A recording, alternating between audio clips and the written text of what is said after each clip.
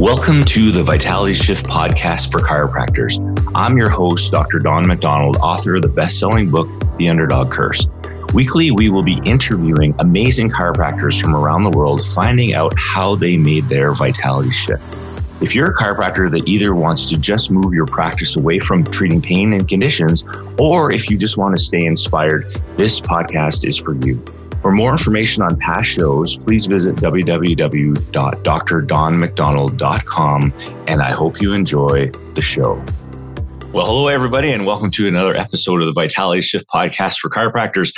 And I'm bringing back a return guest, Dr. Don Clum. I had him on the program probably about 2 and a little bit years ago. After I did the interview, I decided to do his 6-month coaching program as far as like going through the fasting and the rotation and the insulin friendly diet.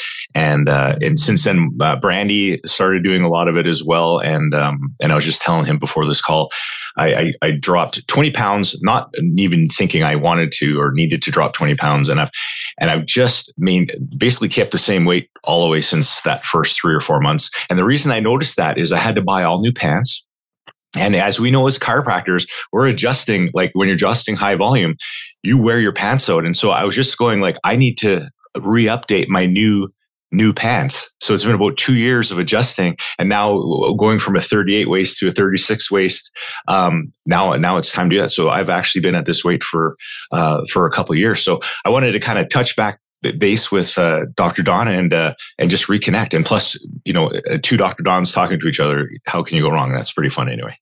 Oh, double your pleasure, double your fun. It's great to be here. Yeah, thank you.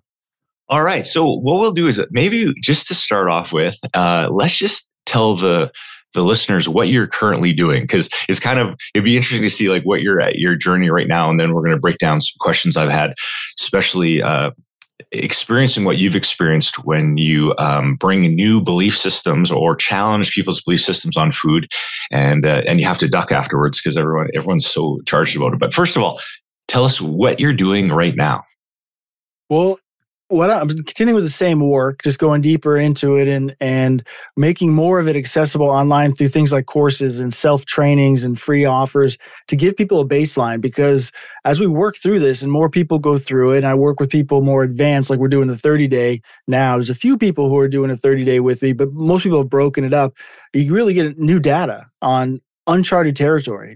People don't have this kind of, maybe one off here or one off there or something, but this is really uncharted. And so we're learning so much about it every time we do it. I have to keep updating my stuff. So I stick to my signature 6-month program. We're adding some challenges like for prep and planning. And like I'm doing a muscle rebuild right after this so I can show people that muscle comes right back. You don't really lose muscle, you lose volume, all that kind of stuff. And so we're trying to, build it out a little more to be more complete, because there's a lot of interest. People can really, really find a lot of questions and inquiry about something as simple as not eating, right? So, simpler it is, the more questions that seem to come. Well, and you said that is this the second or third long fast you've done before? Like that's like 30 days? This will be my second 30-day. I've done a 14, 2 12s and 7s, a bunch of 7s in the past. After my first 30-day, I said, I will never do that again.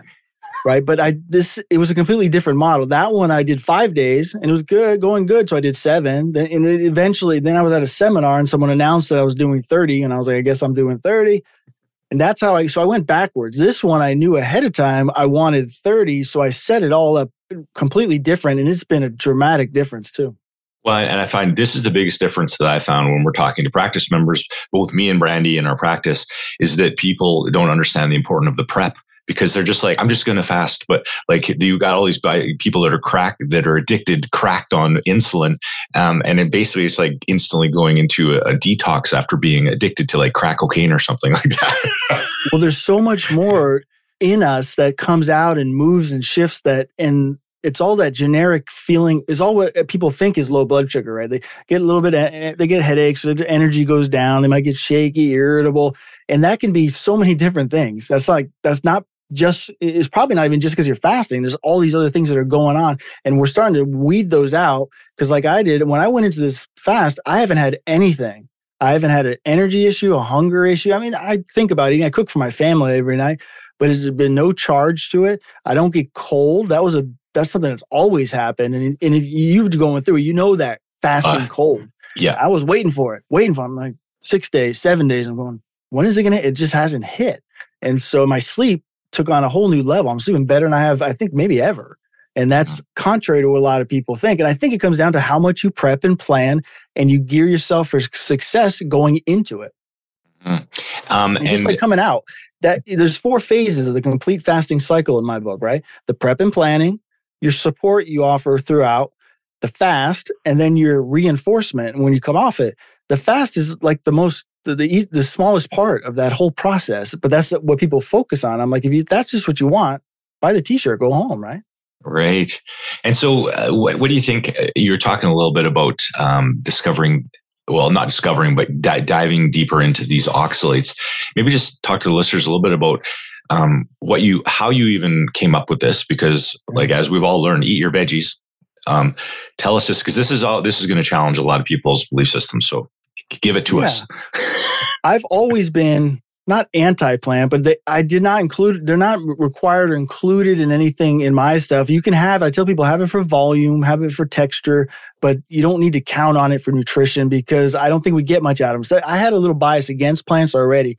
But what happened was some of these new authors came out and they were making all of these exceptions and rules around women fasting.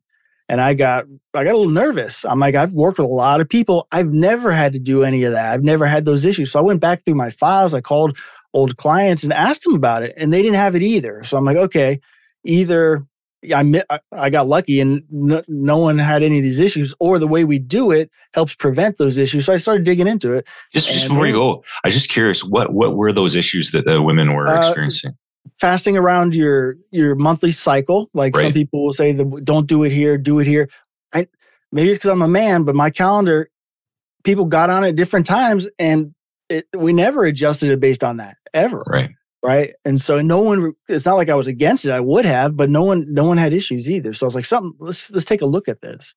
Right. And so looking at the female hormones for the whole thing, eventually got into different toxins that would hit things like the thyroid and so on. And then that's when oxalates started to surface. And then so it got into that. It's hard to research oxalates because the information is very limited. It's good information and it points in the right direction of what's going on, but it's all for kidney stones and stuff like that. And then that book came out, Toxic Superfoods, and that was great condensed information in there, and everything paired up. And when I was looking at the symptoms of the oxalate purging, because we have so much from all the plants we ate that when we stop, it comes out, all the symptoms were the same as fasting symptoms. And what really caught my eye, like I mentioned, was the cold. I'm like, whoa, I've never had a great explanation for that, right? I've kind of winged myself through it, the change and burn, whatever I said, but that made sense. And so what I did is for 3 months, I was already off all plant food. And then, so I rolled in there, already gone through my oxalate. I didn't have any detox reactions, but it must have been long enough because like I said, going into this fast, I feel like I had a meal maybe a couple hours ago. I'm not full. I'm not hungry. I'm cool. And that's what I felt like the whole time. Mm-hmm. Now, maybe just tell listeners what are oxalates and how does that chemical kind of jive with our system? Yeah, oxalates are very similar to minerals. Like if you think of a mineral as a rock, basically, it's an inorganic rock. An oxalate forms crystals. So kind of get a visual. And they tend to, wherever minerals go, they go because they have the same kind of affinity, right? And so they mess with mineral pathways and mineral processes in our body when they build up. So things like nerve conduction, right? Mm-hmm. That's sodium, potassium, and the magnesium and calcium, all of those are involved in nerve potential and firing, and it messes with that. It desensitizes them. It does things like one of the symptoms in the old books on oxalate talks about making what they call soft bones. And so I looked into that. And I'm like, wow, look at this process we call osteoporosis, the demineralization. It's systemic and it's not specific to weight bearing. It's very interesting. And I was like, whoa, this could definitely explain that. And then you just start learning, and they get everywhere because oxalates are in plant cell walls. They have cell walls. We have cell membranes. That's what gives them their structure, their skeleton. Yeah. We have a skeleton, so we have very loosey-goosey cell membranes. Totally different. But that rigid those oxalates give the rigidness to that plant. And when we eat them, they just spill over into our system. And since they're inorganic, they're just basically building blocks that the body could use or not use. And so when we have them there and it can use it, it will pick it up. And so, but it's a lower, in an animal body, it's a lower quality brick to put in your wall, right? It'll work, obviously, but it's just not ideal. And just like when omega-3s and omega-6 ratios get off, the membrane will start to change its ratio, and that's a problem. Same thing. The body just uses what it's got available to it. And we have so much flooding, the plant-based everything, because the oxalates will concentrate down into flour and what we bake. And then they're very concentrated in things like nuts and seeds.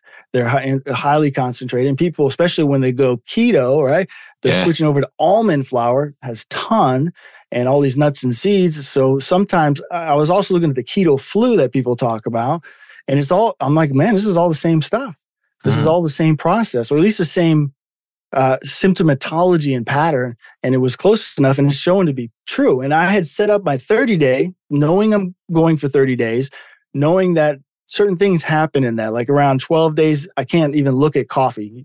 Doesn't matter how much I liked it before, I'll like it again, but you just get that turns off, and broth. And so I'm talking about the cold and all that. And then as I go through, and a couple other people, we're just not doing it. So I have to restructure that and think that as a potential issue and not something that just comes with fasting like I had thought. So like now when you're avoiding oxalates, is that avoiding all plants, or like how do you determine things are just higher in oxalates, or just no more veggies, or how do you handle that? I'm kind of an all or nothing guy. So it was easier for me to just do nothing, right? And I didn't have a problem with that because I was already very insulin friendly, which would be like real keto and not any of their products and type thing, I guess.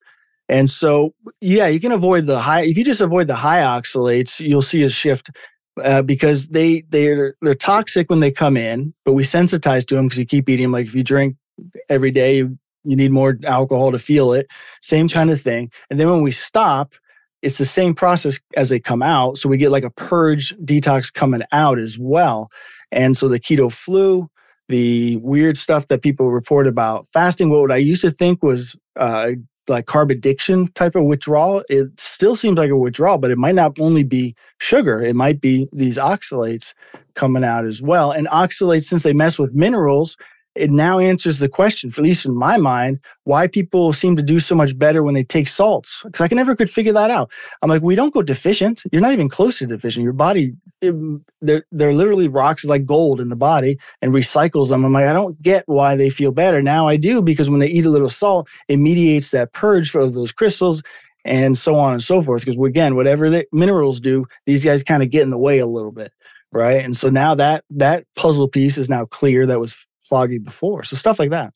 Mm-hmm. And so it is kind of funny because I know even as far as just like talking about carbs and protein powders and stuff, there's a lot of things like if you're going to do the all or none that you should not be eating, right? And then if you add oxalates to it too, like, so someone listening to this be going like, okay, now I can't even eat like vegetables. So like, what can you eat? they have lists of stuff, and it's not too far off of what I would promote anyway. I don't consider potatoes, tubers, roots, beans, or seeds as human food. So that wasn't too hard for me to shift that over a little bit further. And then the high oxalate foods are things like spinach, chard, kale, things like you can switch out romaine, iceberg, arugula, they're low. So, you can still get your leafies if you're looking for like a side for your steak or whatever you want to do, even a salad, I guess. And if you just switch to the low exposure, you still have options, but you just avoid that high constant feeding of it. But the hardest part for people is going to be the same stuff, the bread, whatever they've gotten used to, essentially. Mm-hmm. Well, and I find it's probably the same as if you're decreasing your oxalates, it'd be kind of the same as just keeping that insulin under control. Because it is funny, because I remember when you told me at first, like taking a protein shake is basically spikes your insulin as the same amount as having a chocolate bar, and like 4 to 7 times more. Okay. Yeah, that's even more. So the funny thing about it was I was like, well, if I was going to spike my insulin, I would actually rather have a chocolate bar. So exactly right. And so actually, since that time when I stopped having protein shakes, like I'll have like 2 or 3 chocolate bars just in a spike when I'm already eating, like just during my dinner or something like that.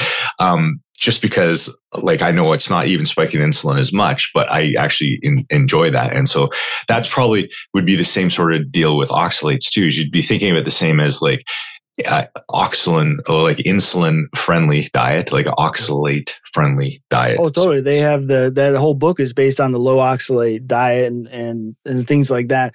And again, this is the problem when people say, they'll shoot me a message, especially when it's on a public thing, and they'll say, can I eat this? Or what about that?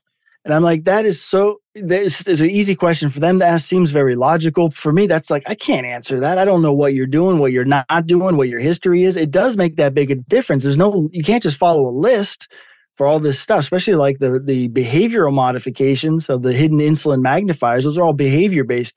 You have to learn them and do them. It's not like a food chart list or counting carbs. It's just not that linear. But if you just get familiar with it, you can start to do it and it becomes second nature. But when they ask that simple question, I just go, oh man, not again. Because I can't answer. I don't know. It's tough. I always say it's the same as if as a chiropractor, someone will say, I heard, is golf bad for you? And I'm like, yeah. It depends what spine is swinging the club. Like it depends on the person, right? Like if you're in good shape and you're just golfing, that's great. It's just movement. But if you got already a bunch of like a subluxated spine and a bunch of scar tissue and blah, blah, blah, like then that could be bad. But it's kind of the same thing. Like it just depends on the person, what they've been doing in the past. Is this like one chocolate bar, or is it you've been eating them all the time? Like, yeah. Or are you eating it as a snack? Are you eating with a good meal? Is like you said, is it once a week, once a month? Yeah. So that's why I stick to the physiology. I'll tell you what the physiology says.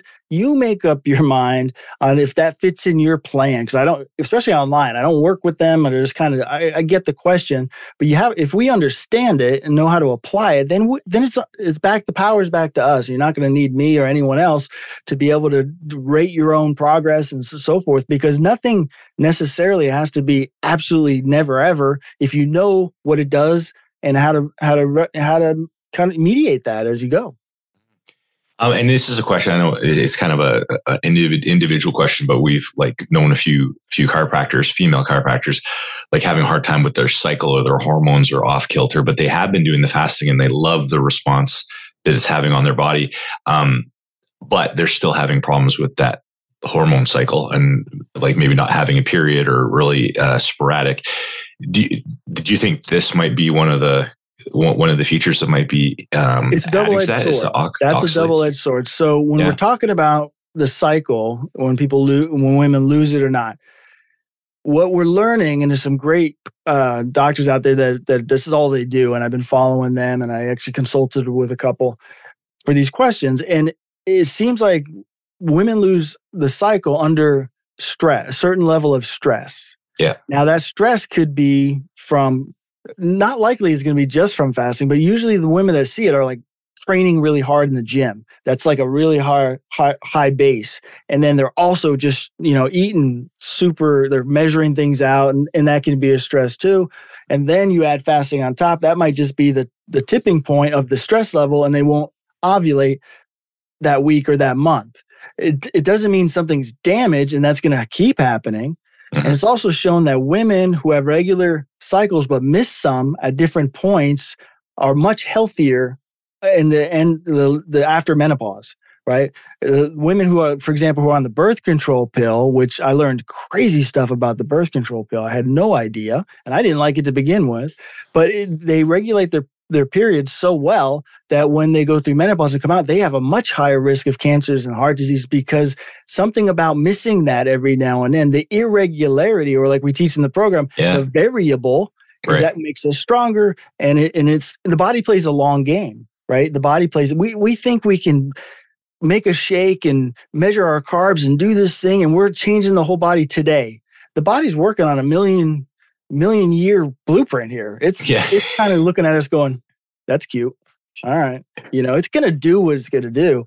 And the more we honor that and stay in line with that, the better it goes. Yeah. So it's almost like it's just like that one meal or whatever you're doing is just like one bit of data in the average of all the things with all your genetics and all your environment and all that. Yeah, your body's going to be responding today to stuff you did last week. The blood sugar in our blood, if I was eating, blood sugar today is probably from yesterday's food. It doesn't go straight through. It gets stored in the liver. Liver then releases it out as it needs. That's why 100 carb meal doesn't kill us, right? Because if it went straight in, it would. And so like as I'm going through this 30-day fast, I worked out intensity training and resistance cardio for the first week. Then I dropped the intensity training, did a resistance cardio second week. And then I've just been doing walks and light cardio going forward. And I've lost weight. I've lost 21 pounds in 21 days. Most I've lost in any fast yet, which is interesting as well. And people think, oh, you can see I'm getting skinnier. And I do a video every day so you can see the difference.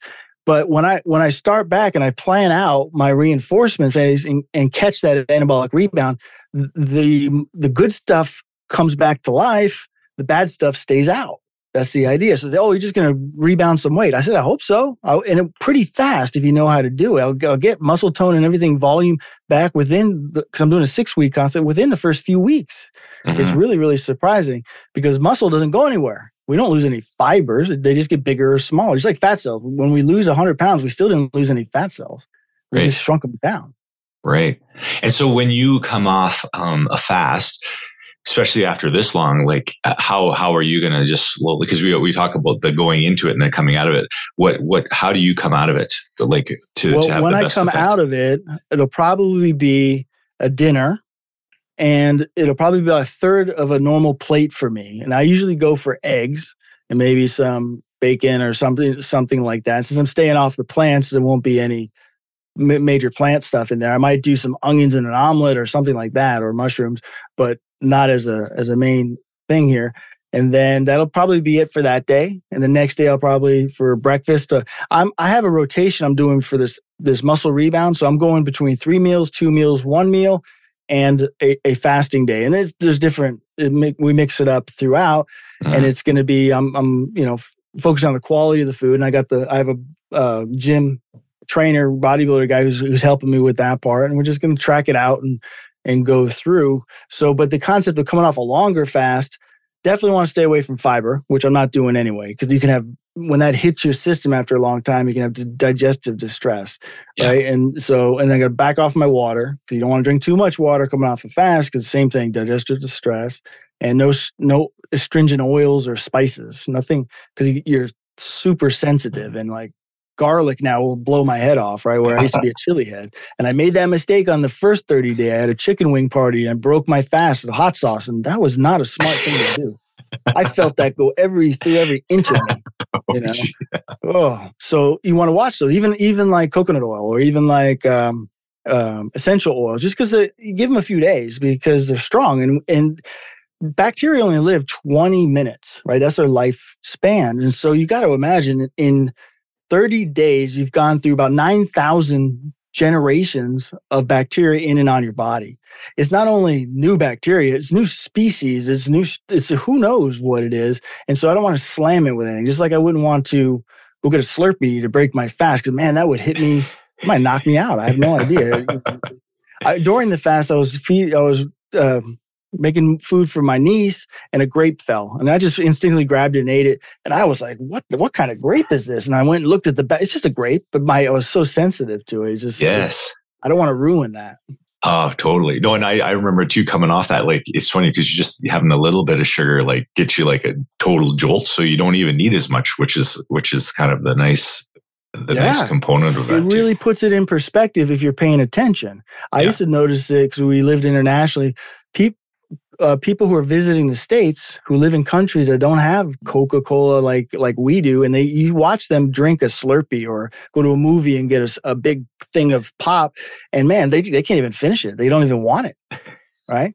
It's not a natural taste. It's not a good thing, but we've just sensitized to it. We've just gotten used to it. Well, and if you take it to the other extreme, I always remember watching like that show called My 600-Pound Life or whatever with people who are like morbidly obese. And like just even for the average person to try to eat what they eat in a day, you just couldn't. Like it would just be, so it'd be almost the same as when you go from fasting to eating like how you normally eat, which is pretty clean, that's still quite a big jump. Just like you'd be jumping to like the 20,000 calorie obese food lifestyle. Well, see, fasting tells your body so much information over this time, right? Healing's going on like crazy. Like I had nail fungus on my toes, right? And I've had it on and off athlete's foot since I played sports and stuff like that. And the medical route says that has to grow out. Once it's there, it's got to grow out. It doesn't go away. It's gone. I mean, it's completely gone.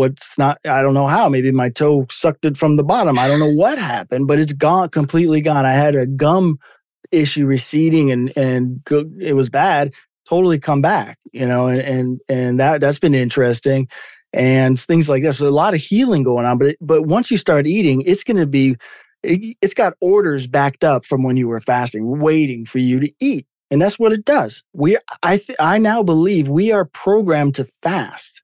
It's almost an expected thing to do in our genome. Our genes expect us to fast. And there's different reasons why I think that. And since we don't, we stay in basically a preparatory action state. We're getting ready to fast and we never do. And that just holding that preparation and intermediate there just breaks our system down. And if you look at it that way, that makes type 2 diabetes, metabolic syndrome, insulin resistance, prediabetes, a normal state, a completely natural, not pathology, not a disease, but a normal state of the body. Just like bears get insulin resistance and all that before they hibernate. Birds do it before they migrate. Fish do it in the winter before they go dormant, before they do something, flies, fast and the whole thing. And our body does it too based on how we eat, but we never take the action. We load the gun, but we never do anything with it. And that's hard on the body. Mm-hmm. Even liver fat's completely a normal thing, right? It's not pathological. That's intermediate energy that burns quicker than body fat, just not quite as quick as glucose. It's like, I say if glucose is cash on hand, like small bills, and you got your wallet or your glycogen stores in your muscle and liver, so you got some cash in there, and then the liver fat is like $100 bills. So it's cash, but it's not as easy to spend, but it's not as hard to spend as, say, body fat, which you have to go to your bank account, transfer to your ATM, and so on. And so those $100 bills and that liver fat in particular, and visceral fat actually, is stored there in preparation intentionally for us to do something very difficult. I think we got that fat. We put that fat on in the end of summer with all the ripe fruit. And that's why it's so sweet to us. It turns off our satiation. We don't get full. It makes us hungrier. We are designed to eat the heck out of that fruit, put on that fat, get us through the hard winter, and so on and so forth. But now that evolutionary adaptation that saved our species is going to run us extinct if we're not careful. Mm-hmm. And that's a really good point for people who possibly have a fatty liver or have a lot of abdominal fat. And like I know that, and I've talked to you this personally before, is that if you do not have too much liver fat or abdominal fat and you start doing these protocols, like you start to see results like right away. Like it actually doesn't take very much time and it's boom. But maybe you can just kind of motivate some of those people that might have just a little bit of the belly fat, of the visceral fat, and the fat in the liver, and just talk about that process, because I know we've talked about that before, where sometimes they don't see any results and they got to keep at it, and it's like something like 6 months later, and then all of a sudden it kicks in. Well, the good news about that fat is dangerous. It'll kill us, and it is killing us. It's a chronic disease number one contributor, right? But the good news is the body put it there for a reason. We're just not activating the reason. So it comes out pretty fast. We can't lose weight. There's no, like my arms, if I can do all the curls I want, it doesn't mean that fat's going to go. But if you do things that are very difficult, like high intensity interval, short duration, sauna work, short duration, cold acclimation, short duration, or fasting, intermediate duration, that fat in the viscera and the liver gets liberated first because it's got those $100 bills there. That's why I put it there. And it's like, finally, you're doing something, and boom, it'll come out fast. A liver can clean out very quickly, and then that's when the body fat kicks in. Now, if you have a stack of issues for years on that, it might take longer. The longest I've seen is 5.5 months for that liver to shrink down. And finally, once it was healthy, the body fat came off like 25 pounds a month. It was just like waiting. That's the bottleneck, because the liver, that pathway, is what processes your body fat. And if it's all jammed up, nothing else will go through there. That comes out first, and then the rest can go through it. But again, the good news is the liver cleans out quickly, and so does the visceral fat if you stick with it. You got to have that consistency. And the more of those things that you mix in together synergistically, the faster even still it can come out. So you're doing some fasting, some intensity training, some sauna work, some maybe it's cold, or you're combining these things. And man, the body just goes, wow, it's about time. Let's go. What are the most common things that you see that people will do which sabotage that? And then they say that they're frustrating. Have you seen like kind of some commonalities that someone might do who has a lot of visceral or liver fat that they think that they should be getting better results, but they might be doing one or two things that just actually stop the process?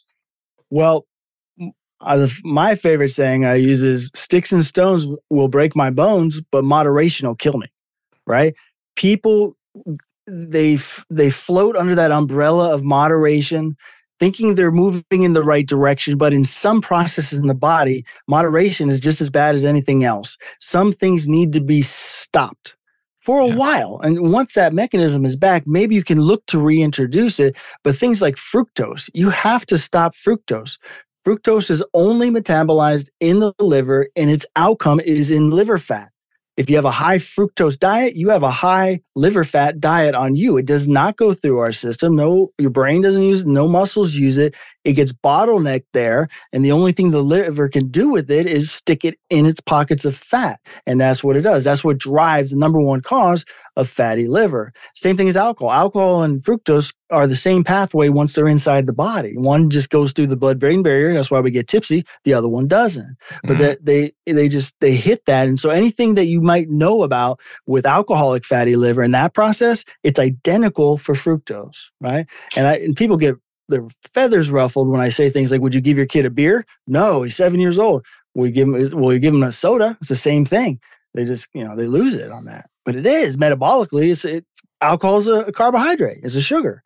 Right? So it's the same pathway. So one thing they don't do is they don't eliminate that fructose, because as long as you got that going in, it's guaranteed that 92% of that is going to be liver fat. So that could be enough to not let the rest out. Okay, yeah. So you could theoretically be meal spacing, eating 3 times a day, periodically, like missing a breakfast, missing a lunch, maybe doing a 1 or 2 day not eating. I know it's like 2 days to get to the fast level, but then when you come back off it, you do fructose. That kind of just slams on the brakes. Yeah. If you were to just limit your insulin peaks and exposure overall, so that means insulin friendly. So just stay with 3. If someone's got a strong fatty liver, they go to 3 meals a day, insulin friendly, no fructose. That will start the process. It won't take it all out, and it won't go as quick, but it'll start coming out, because that was being held up by the intake of the fructose and the multiple snacks that kept insulin high throughout the day, all day, which insulin closes the door on fat burning. You got high insulin, you will not burn fat, liver fat, body fat, any of it. It flips that switch. So you keep insulin low, that opens up the doors. And so you have 3 meals a day, and you have no fructose that just jam it back in there. It'll start to come out. You'll see changes in size. Again, how fast, I don't know. You add, like you said, a day of skipping dinner one night, and 2 nights later or 2 days later, skip breakfast, start to work in some kind of sparse eating or removing meals or a day, they'll go faster. If you're walking or something, you just add little bursts into that just to get a little bit of that extra intensity. You'll go a little bit further. Things like that. If you keep your bedroom at 67 degrees and go higher, you'll go a little bit further. You do a cold shower for 2 minutes every morning, you'll go a little bit further. Things like that. And so now you're compounding, and that might be good for someone who's not into exercise or can't. They have, due to their physical limitations, you can probably do more than someone who just exercised for the same thing. And then when we throw the oxalate into the picture, how would that, by kind of cleaning that out, how does that help with the process as well? Okay, there's since we've eaten so much in our diet, it's going to take years. That book says maybe over 10 years to get them all out. But the body, and I've learned this with the fasting and the detox process, the body always works in cycles. Nothing's constant ever. Mm. Even stuff we really think is constant is not constant, right? And so the oxalate cycle looks to be about 3 to 5 days.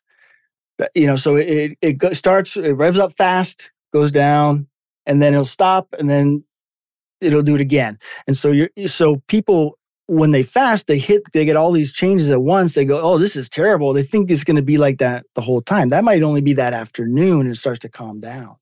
So when the oxalates purge, that gives us the irritability, jitteriness, headaches. Those are the usual things people freak out about and to break their fast. And in reality, it has to come out anyway. Those are toxins, and those are interfering with other things going on in our body that we don't want to be in there. So, I mean, pay me now or pay me later. You got to get that out. So how does it interfere with the liver? I don't think it does much with the liver. It's, again, inorganic compounds. They don't get metabolized. They do mess with the minerals. So you do get some changes in like sodium content, go in the bathroom, but nothing that would be too much outside of what already happens anyway. Mm-hmm. You can see different things. Like you ever get eye crusties? Yeah. Those are oxalates. Those are crystals coming out. And like 2 nights ago, I woke up and I thought someone slapped mud on my face. I couldn't open my eyes. They were red. I apparently went through some kind of big purge. And like I said, I've been sleeping better than I can ever remember ever since day 9, right? Going through. And so that's great. I'll take it. If you get tartar on your teeth, that's oxalate. Your feet peel. Or your fingertips, that's oxalates. You get like Raynaud's type of symptoms, that could all be oxalates, and so on. And then about to the hormones, women seem to get these things more, these different symptoms or reactions. And I think there's 2 reasons for that. One is because they tend to eat by body size more plants than men do. They're more vegetarians, more plant-based, just in general, more salad, just in general, spinach and things like that, granola. They just tend to eat more of it. So they got more in them and they're smaller. And their hormonal glands, like the thyroid, women's thyroid glands are twice as big as a man's. So there's a whole different, this is more landscape. That's more to interact with. Women have 10 more feet of intestine than men do. So it has an effect in the intestines as well. But when you go off plants, digestive issues almost disappear. And people don't like to hear that because you're supposed to eat fiber because it goes through. But here's the deal. I boil down digestive issues to 2 main concepts. One is, here you got the large intestine, the small intestine, where they connect, right? The small intestine breaks down and gets all your nutrients and food. And then stuff goes into the large intestine. Bacteria breaks down what's left and so on. You don't want food from the small intestine going in the large intestine. And you don't want overgrowth bacteria from the large intestine going into the small intestine because there's not any in there. When those 2 worlds start to pass, you get SIBO, small intestinal bacterial overgrowth, you get leaky gut, you get endotoxins from the die-off of the extra bacteria, which is a neurotoxin, messes with our serotonin, all sorts of stuff like that. And so you get all these digestive issues. So then the question becomes, what makes that happen? Why does food get into the large and why does bacteria get in? Mainly it comes down to fiber and starches and undigested food, because plants are the only thing that make it to the colon if anything does. Fat and protein are low residue foods. I mean, we've broken that and used that whole thing up before it gets to the colon. What comes out in the bathroom is almost all bacteria. Right. So the more stuff that gets in there creates more bacteria. That's why the stools get bigger, not necessarily because of the fiber, because it just created a huge population because, wow, they're like, hey, there's food in here. So that's what gets the overgrowth. And then there's different kinds of starches, resistant starch that people love because they think it goes right through you and it's a free calorie.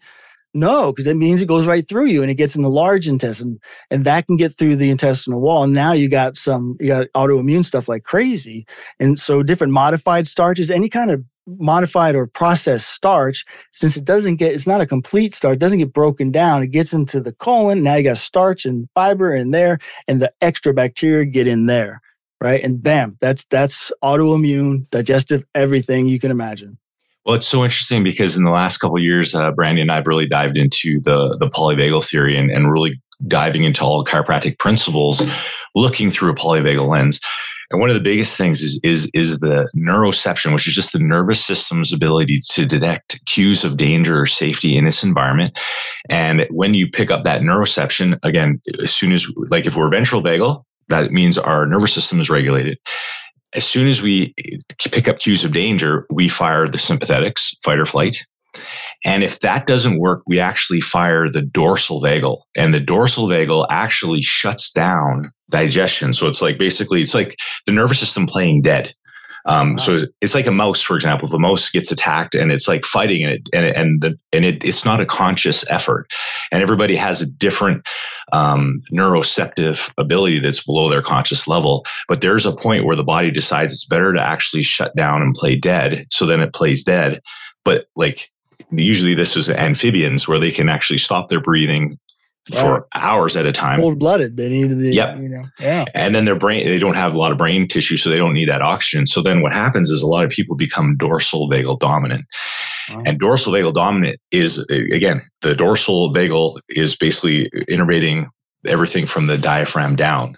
So I could totally see this, a total combination between with your eating, what you're eating, being in a dorsal vagal state, which basically shuts down and it basically shuts down the tone in your intestines. If you just think of it as you don't want sympathetics firing while you're in the fed state, while you're eating and breaking it down. You don't want that. Insulin is pro-inflammatory, right? Cortisol is pro-inflammatory before it's anti-inflammatory, or is it actually responding to chicken or an egg? But if you have cranking insulin artificially with processed foods and powders, and then keeping it high because of your frequency, eating some meals and snacks, you're in a chronic inflammatory state just from eating right there. And then there's all these different things that we can look at that just add to that load. And if it's enough to do what you're saying, then you're just shutting down that process. That makes a lot of sense. I talk about that in the irritable male syndrome program because, I make a distinction between honesty and vulnerability, right? Mm-hmm. I mean, honesty is what I think most people are talking about when they say vulnerability. Vulnerability implies a threat, that someone feels threatened or could be attacked. It's in the definition. And so we stay away from that because as soon as you feel that threat, sympathetics, you just turned off the open oxytocin side and the creative side and the connection side, just because that moment you allowed in something that could be a threat. So same kind of concept, because you want to stay in the state you're supposed to be in, right? And we can artificially stimulate it so much. If we just become conscious of it, we cut that down a little bit. It's one of those compounding factors that can push us in the right direction. But if we do it wrong, can push us in the wrong direction, even if we think we're doing everything right. And that's just when that just goes back to when we were talking about before, when people say, is this one good thing? Is this one thing I eat good for me? Because we have so much stuff as far as like spinal movement. Is it giving cues of safety, or is it danger? Is it proprioception? Our breathing, our rib cage expansion. How's our oxygen? How's our heart rate variability? How's the food that's entering in our stomach? Like all of those things are all like I always think it's like a big, huge equation that's just like positive, negative. And then at the end is like, is that threat? Yeah. Because as soon as it's threat, the body, like it will prioritize stuff and you'll either be sympathetic or you'll be dorsal. And those are your basic two options, which is. Well, that's what I like about fasting, especially from a chiropractic point of view or the holistic side, is that when you're fasting, especially a longer fast, you're a few days into a fast, everything is in the body's hands. I can't mess it up. I can't get it in its way. I'm not going to try to manipulate it, stimulate it, make it do what I want. I'm along for the ride now, and Innate's got 100% control of the reins. And I think that's why so much healing and everything. We go through wonkiness and shifting around, and that's what scares most people off. But you can mediate that. Like I'm telling you, it's been so easy. And if it can be half this easy, anyone could do this. Because they say, well, I could never do 7 days or 5 days. I'm like, because of what your experience is. If you had no hunger, no cravings, no urges, no impulses, no emotional eating at all, of course you could do it. Anyone could do it. They can't even comprehend what that freedom would look like or feel like. Mm-hmm. Well, and it's so funny because then you also realize how much time during the day you think about food, how much time you actually prepare food. Like it is crazy how much of our lives is almost a ritual around food. And people I think live, forget paycheck to paycheck, they live meal to meal. well, it is too. It is funny because a lot of people are excited. Like, what do I get to eat tonight? Like, that's what their motivation is throughout the day. So I think when you take that away, it almost forces you to like find deeper purpose over just eating, because a lot of people are just using that as like kind of a short burst of of insulin, and also just like a dopamine hit, just like to be like Totally. And so when we go through, speaking of dopamine, we talk about intrinsic motivation, setting your intrinsic goals and celebrating them so that you get that dopamine from the effort you put in. Whereas food jumps the effort part and you just get the reward and it sends it backwards. Your capacity and resilience goes down. That's why, so you see with video games that your kids get on video games, they get hooked. Then eventually they're on only one video game, playing one character on one level. And that's all that they can do to stimulate that. Everything shuts back, like backs itself into a corner. And everything we're doing with fasting and all these extra things we add in, we're going the opposite way. And so hopefully you come out totally resilient. The other concept that is really hard to study because there's not much data this specific is the concept of the recycling efficiency of the body when you're not eating. Mm-hmm. Your body, it makes me question the whole caloric thing too. Is not as I always did, but it's really not as linear. If your body's recycling 4,000% higher to keep everything in, how does that affect? Maybe even when I'm eating, I got that equation wrong. If I can keep high in this state, in this deep recycling, autophagy, detox, whatever you want to call it, and then just have those short windows of very low insulin and mTOR foods, can I kind of perpetuate this? And if I do, and you got 5 times as much recycling, does that mean I need half as much food as I did before? It's going to be very interesting. Mm-hmm. I know it just kind of turns everything on its head. What do you find is the number one thing that helps people decide to do this? Because we're just listening to a radio conversation, I think it was just yesterday, and they said that they had a study that said, the 21 days to create a new habit, or the 60 days to create a new habit is kind of up the window, and it's more on how if they actually make a decision. Yeah, totally. That is so true. I've done like 5. We've tried habits every which way you can do to Sunday. I mean, it could be 5 days, could be, the research says up to 275 days, and you can't predict any of it, right? This is about we talk about daily action. You want to act daily, think weekly, plan monthly, and your goals are yearly, right? Because remember, what we do today, we see the benefit in this model in a few days down the road. So it just gets us in the moment to act, but gives us a little grace over time. So if the fast doesn't go the way we want or go off our diet, it's built in that it can readjust, and no one goes back to zero. And so that's a big part of it right there. But what makes people decide to do it? That's a really hard question. I wish I knew. I'd market better. But no, one thing that I know, the biggest thing I've seen to be determinant on the results is whether they pay or not. So I've done different versions of a free mini course, and I've tried to get people in any way. All the information in my programs is online somewhere. It's just not set up in the way. It's not organized yet. And I'll get this last challenge. I had over 500 people sign up in 2 days. I was all excited. And yet 8 people might have actually done, I could track them and they did it. And I just don't get that. So that's legit stuff from the program, and they don't do it. But when they pay something, they show up. So it's almost like making that psychology, but it's the truth.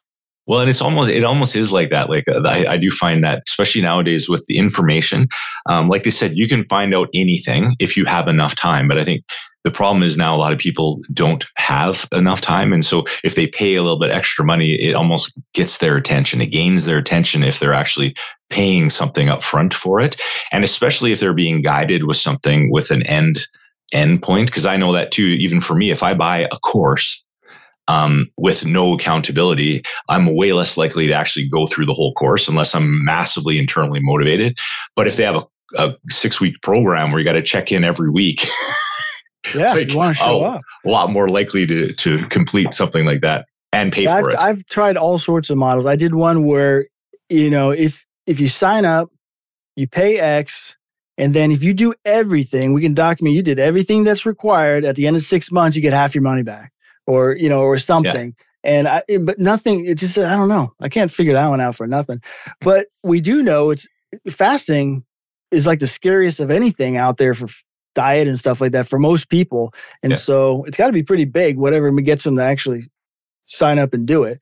So, but I wish I knew. If you find out, let me know. Yeah, no, I will.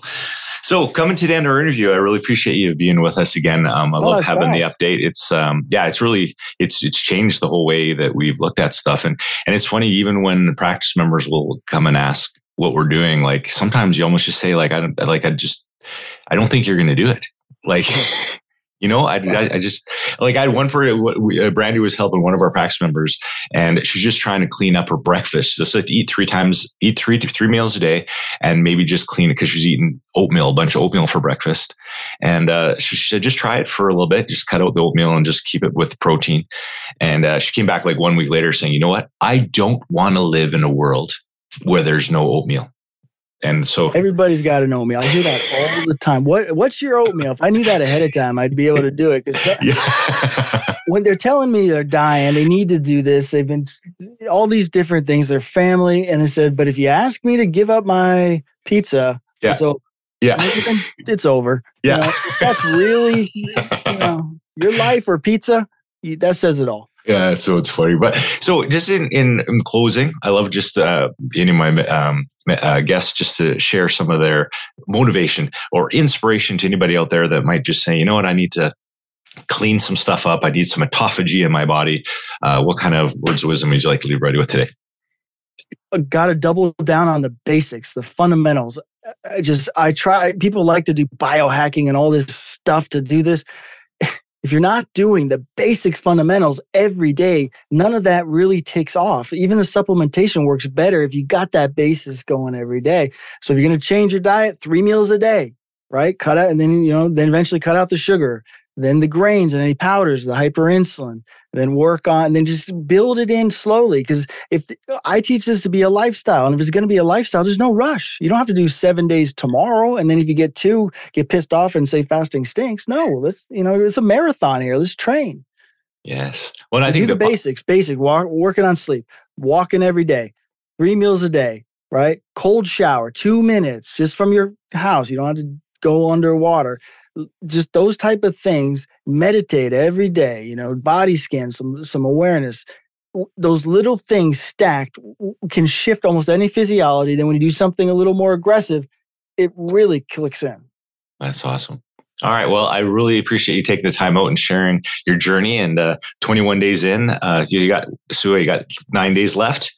Yeah, I've done 30 days before, so I'm like, I can't just do 30. I got to break the last one. So 31. Huh? You're 31. Yeah, 31. I'm glad you didn't say like 50. That was good. You're very nice. It's always a record. I like to leave the record so there's room for another record. If you crush it too bad, it makes it too hard to do another record afterwards. Now that's good psychology. I like that. Okay, Don. So thanks so much for being on the show. Really appreciate it. Thank you for listening to the podcast. If you've received value from this episode, please share this with a fellow chiropractor and take some time to rate and review us on iTunes or wherever your favorite place is to listen to podcasts. If you're interested in learning more about our programs and events, please visit www.thevitalityshift.com or connect with me on Facebook. I would love to hear from you. So until next time, Dr. Don out.